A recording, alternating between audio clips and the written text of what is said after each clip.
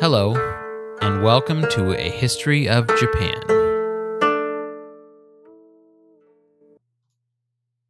Season 11, Episode 7, The Rise of the Qing Dynasty. As we discussed in the previous episode, 1644 was a critically important year in Chinese history.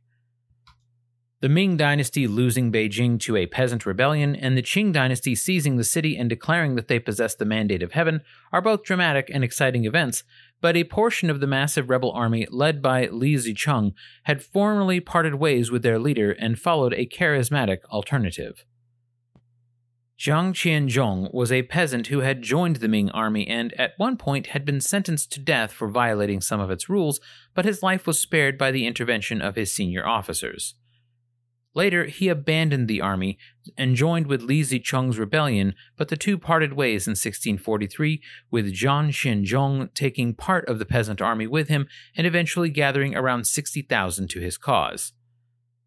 They seized several important provincial capitals the same year, and Zhang Qianzhong declared himself the founder of a new imperial family, the Shi Dynasty. While his army had great success when they managed to appear where they weren't expected and quickly seize a city, they were less skilled in defending these places and were soon driven out by Ming army counterattacks. In 1644, after being driven out of Hunan province, Zhang Qianzhong took his army and seized several cities throughout Sichuan province in south-central China, including the provincial capital of Chengdu. He used Chengdu as his own personal capital and held court there. By most contemporary accounts, Zhang Qianzhong's rule of Sichuan's province was nothing short of a catastrophic disaster. While it is believed that he enjoyed great popularity among the people at first, he grew paranoid when he heard reports of advancing Ming armies coming to dethrone him and feared that the people would turn against him to gain favor with the Ming.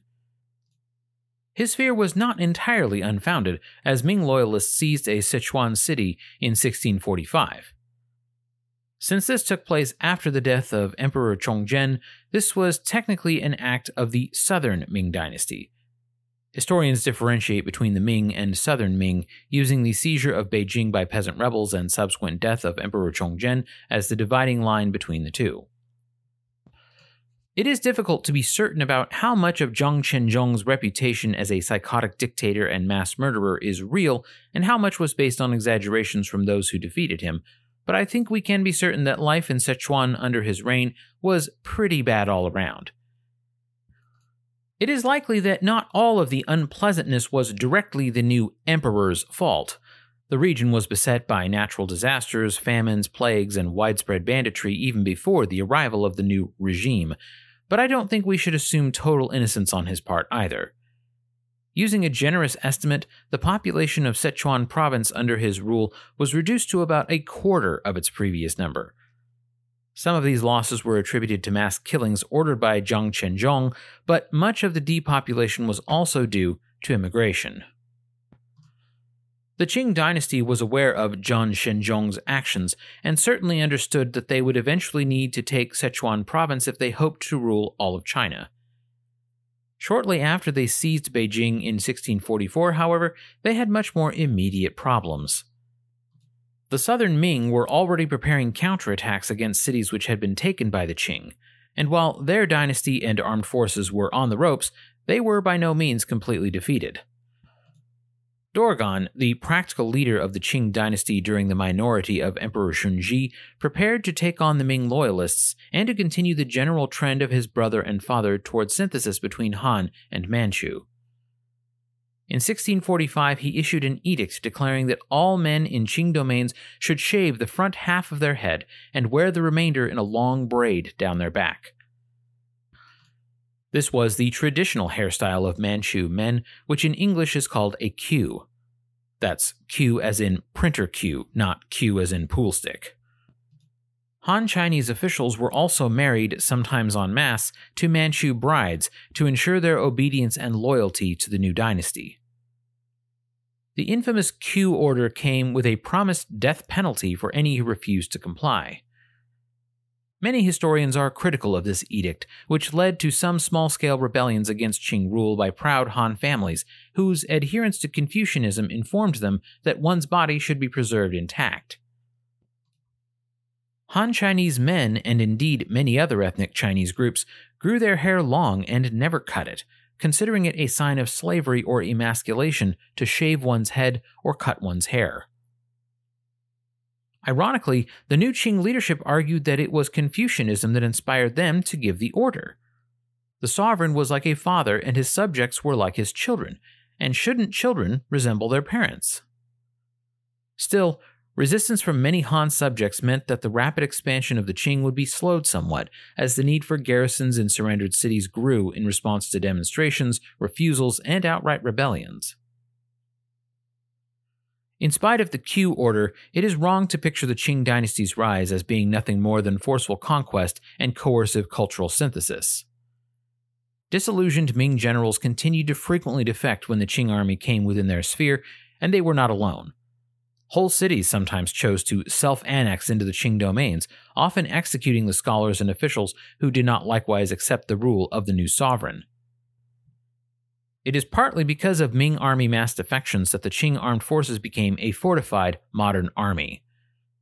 Their warriors had great difficulty in the past against the more impressive Chinese gunpowder weapons, and you may recall that the dynasty's founder, Nurhaci, was killed after being severely wounded by a Chinese cannon.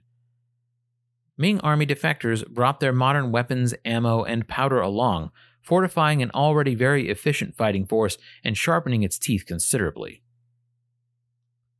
In 1646, southern Ming incursions had been beaten back, and it was time at last to deal with Sichuan province and the so-called Shi dynasty. Zhang Qianzhong responded to the incursion of Qing forces into Sichuan by retreating into Shaanxi in the south and ordering his soldiers to massacre the civilians in the former capital of Chengdu on his way out of town. Thankfully, records indicate that these soldiers refused this order and defected to the Qing at their earliest convenience. The Qing army caught up with Zhang Qianzhong in early 1647 and killed him, either in open battle or through assassination made possible by a defector. However, the Qing were not the only faction vying for control of Sichuan. The southern Ming decided to make a play for the province and soon engaged with the Shi dynasty dead-ender forces which controlled the Yangtze River via a naval force. The Qing army, meanwhile, was unable to find sources of supply in the region which had been devastated by famine, natural disasters, and massive depopulation, and so they withdrew for a time. The southern Ming armies in the area grew desperate for supplies, which they repeatedly requested from the southern Ming court, which had by now relocated to Guangzhou, the capital of Guangdong province far to the south. One factor which certainly didn't help the southern Ming to rebuild their crumbling empire was the phenomenon of its leaders going rogue. In 1646, one of the emperor's brothers declared himself the Prince of Wu, essentially trying to establish an area in eastern Sichuan province as his personal independent domain. Another brother declared himself emperor later that year, and the two fought over the remnants of the southern Ming until one remained, who is remembered as Emperor Yongli. He would have the distinction of being the final emperor of the southern Ming dynasty, though his rule would stretch on for 16 more years.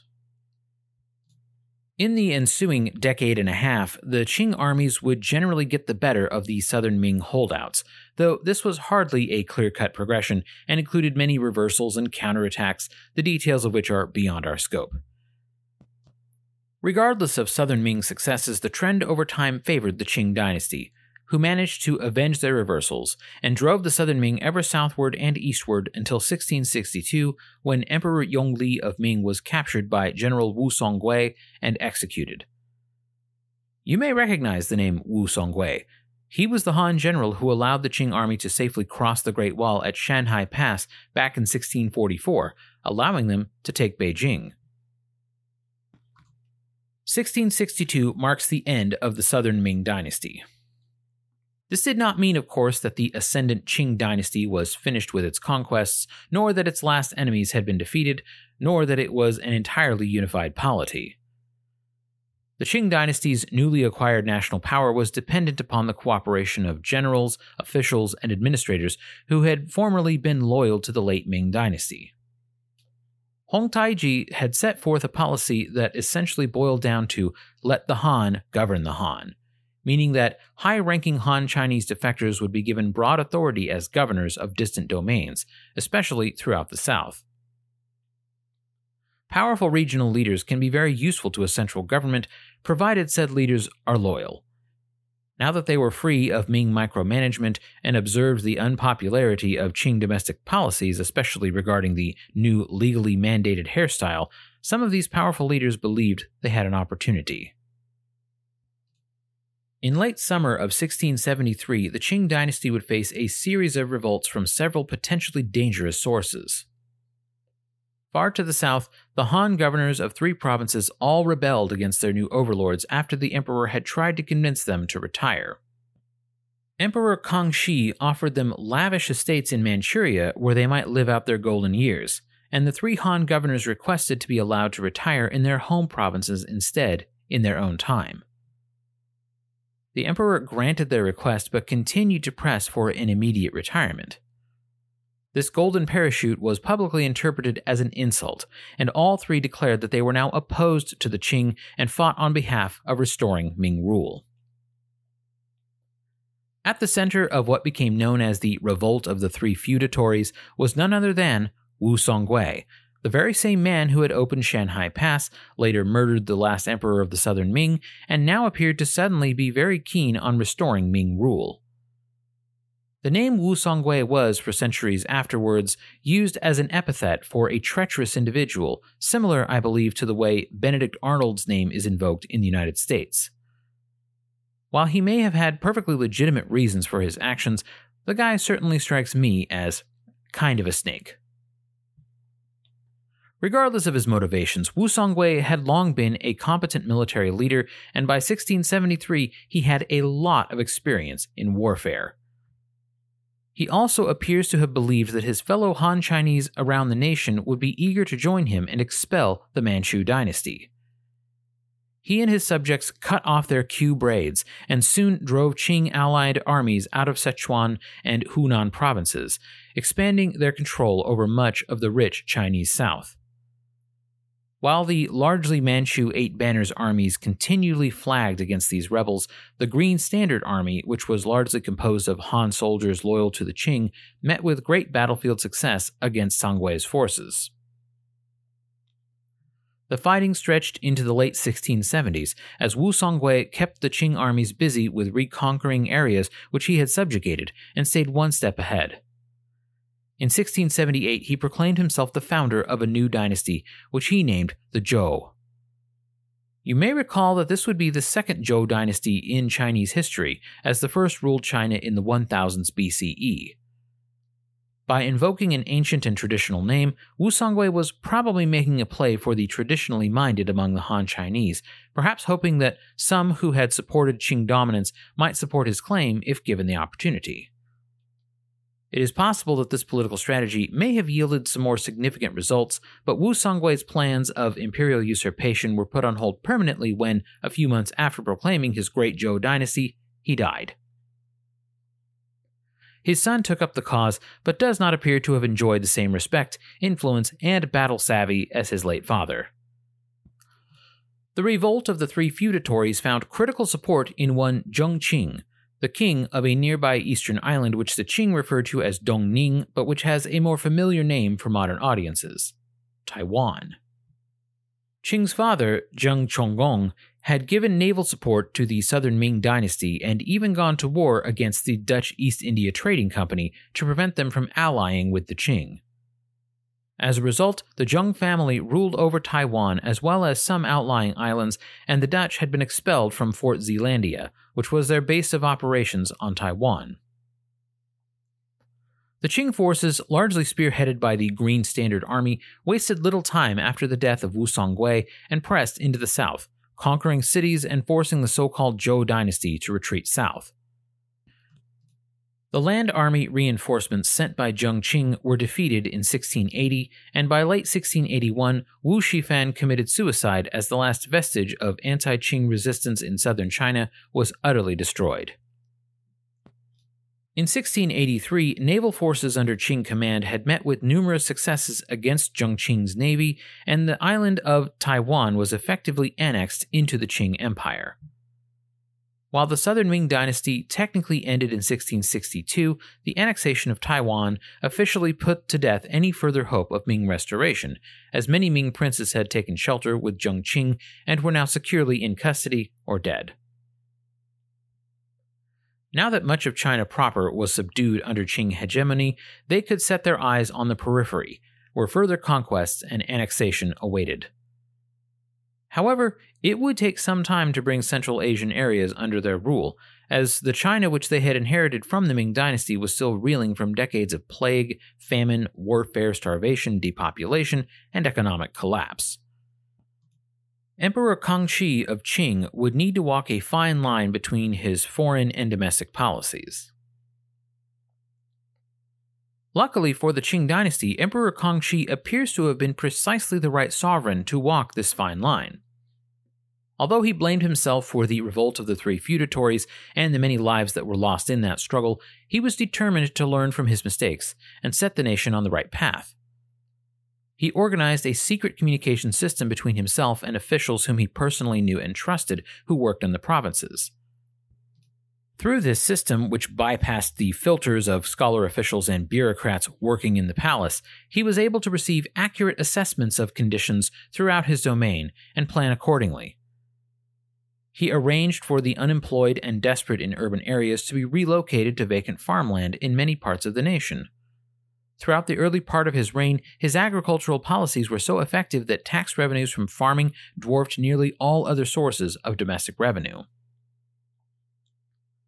The Mongols and the Manchus had a complicated history, but a lot of Mongols defected to the Qing dynasty under the reign of Ligdan Khan in the early 1600s, a Khagan who wanted to unify the Mongol tribes under his leadership, but whose political support of the Ming dynasty and tendency toward violent coercion made him unpopular. Inner Mongolia, which borders China proper, had largely allied with the Qing by the time of Emperor Kangxi's reign, but Outer Mongolia was still outside their control. When a powerful khanate of Oirat Mongols from Outer Mongolia called the Dzungar attacked one of the Mongol groups which the Qing were allied to, Emperor Kangxi found an opportunity to begin annexing Outer Mongolia and gain the fealty of those in Inner Mongolia, who begged the Qing for help against their more powerful enemies.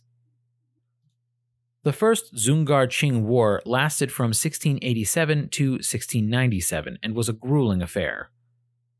The Qing armies had to cross the vast Gobi Desert to bring battle to the Dzungar Khanate, and even when they managed to score a victory, their enemies would melt into the mountains and disappear for the moment, only to re-emerge later with more conscripts and recruits. To his credit, Emperor Kangxi actually traveled to Outer Mongolia and led troops personally on occasion. At the Battle of Jiaomodo, the question of whether Outer Mongolia would be the domain of Galdan Khan of the Dzungars or Emperor Kangxi of Qing was answered decisively when a detachment of the Dzungar army stumbled into a vulnerable area, seemingly by accident, and found themselves quickly surrounded by Qing forces. The Dzungar detachment was encircled completely, and all of their attempts to break away through the Qing horde were largely failures. Outer Mongolia was now under the authority of the Qing government, though this would not be the last time the Qing tangled with the Dzungar Mongols, who now relocated to Tibet. Galdan himself died soon after the Battle of Jiaomodo, but his descendants carried on resisting the new lords of China in his memory. Emperor Kangxi's armies, both the Manchu Eight Banners and the Han Green Standard Army, fought many campaigns under his rule, including pushing back Russian incursions in northern Manchuria and establishing the Amur River as the northern boundary of the Qing Empire. However, Emperor Kangxi's reign was not only a time of military resurgence and conquest for China, but also carried intellectual, cultural, and linguistic advances. Early in his reign, Emperor Kangxi wanted to bring former Ming officials back into the bureaucracy to more thoroughly syncretize Manchu and Han cultures and prevent them from trying to stage anti-Qing rebellions. He recruited many Han scholars to begin working on a dictionary of all Chinese characters, a significant task considering the size of the Chinese writing system.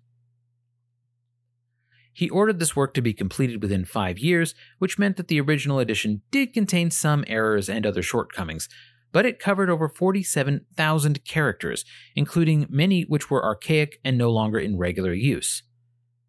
For a point of reference, most of modern Chinese is contained within 3,500 characters, though college graduates may know around 8,000. Although the Kangxi Zudian, or Kangxi Dictionary as the work came to be known, had its share of flaws, it would be amended and refined during the reigns of subsequent emperors and eventually contained over 49,000 characters. In addition to the dictionary, Emperor Kangxi also sponsored an encyclopedia of ancient China. This work would not be completed in his lifetime, but when it was finished, it would include 800,000 pages contained within 10,000 volumes, filled with information about weather, geography, government, history, and classical literature. He also sponsored 2 curated collections of Tang Dynasty-era poetry. All of these projects had a broader purpose besides being catnip for Han scholars. Emperor Kangxi wooed these scholars over time with gifts and gradually drew them into his circle of influence by requesting their assistance with matters in which they were knowledgeable, and eventually convincing them to accept government posts in the capital or in the provinces. Regardless of his political ulterior motives, Emperor Kangxi's contributions to Chinese culture, and especially to the cultural heritage of Han people, went a long way to not only convincing his more skeptical subjects that the Qing dynasty was a legitimate ruling dynasty, but also preserving these cultural works for centuries to come. During Emperor Kangxi's reign, the world was getting smaller. European traders were a regular feature of the East Asian economy, and throughout the region, leaders needed to make decisions regarding what to do about missionaries, trading companies, and emissaries from distant but wealthy foreign governments. The Qing dynasty proved remarkably friendly toward Jesuit missionaries especially, who were valued by the state more for their multilingual capabilities rather than any religious edification. The local Jesuits helped negotiate treaties, communicate with regional powers, and advise the Qing leaders on customs and etiquette of their neighboring powers. The Jesuits were so vital to the Qing dynasty's foreign policy that in 1692 Emperor Kangxi issued an edict declaring Christianity a protected religion and forbidding any persecution, official or otherwise. However, this raised a critical issue which became the subject of some controversy within the Roman Catholic Church: the issue of ancestor worship. Considered a cornerstone of righteous Confucians, Chinese Christians largely continued visiting familial temples and paying worshipful respect to their forebears to observe the principle of filial piety. Back in the Vatican, the issue came to the Pope's attention. The Jesuits argued that the practice should be recognized as an innocuous cultural quirk, and thus tolerated by the Church. The Dominican order, however, objected and argued vociferously that it was a form of idolatry, and thus could not be tolerated.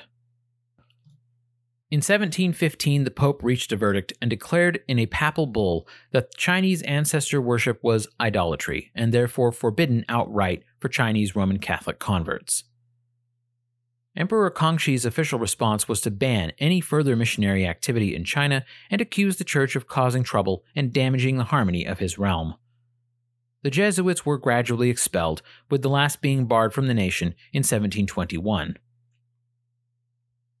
Although the existing Chinese Christians would continue practicing their religion largely in secret, it would be another 100 years before missionaries were permitted to once again preach their beliefs in China without fear of expulsion or punishment. Emperor Kangxi died in 1722 after gathering several of his sons to his deathbed and reiterating his choice of heir.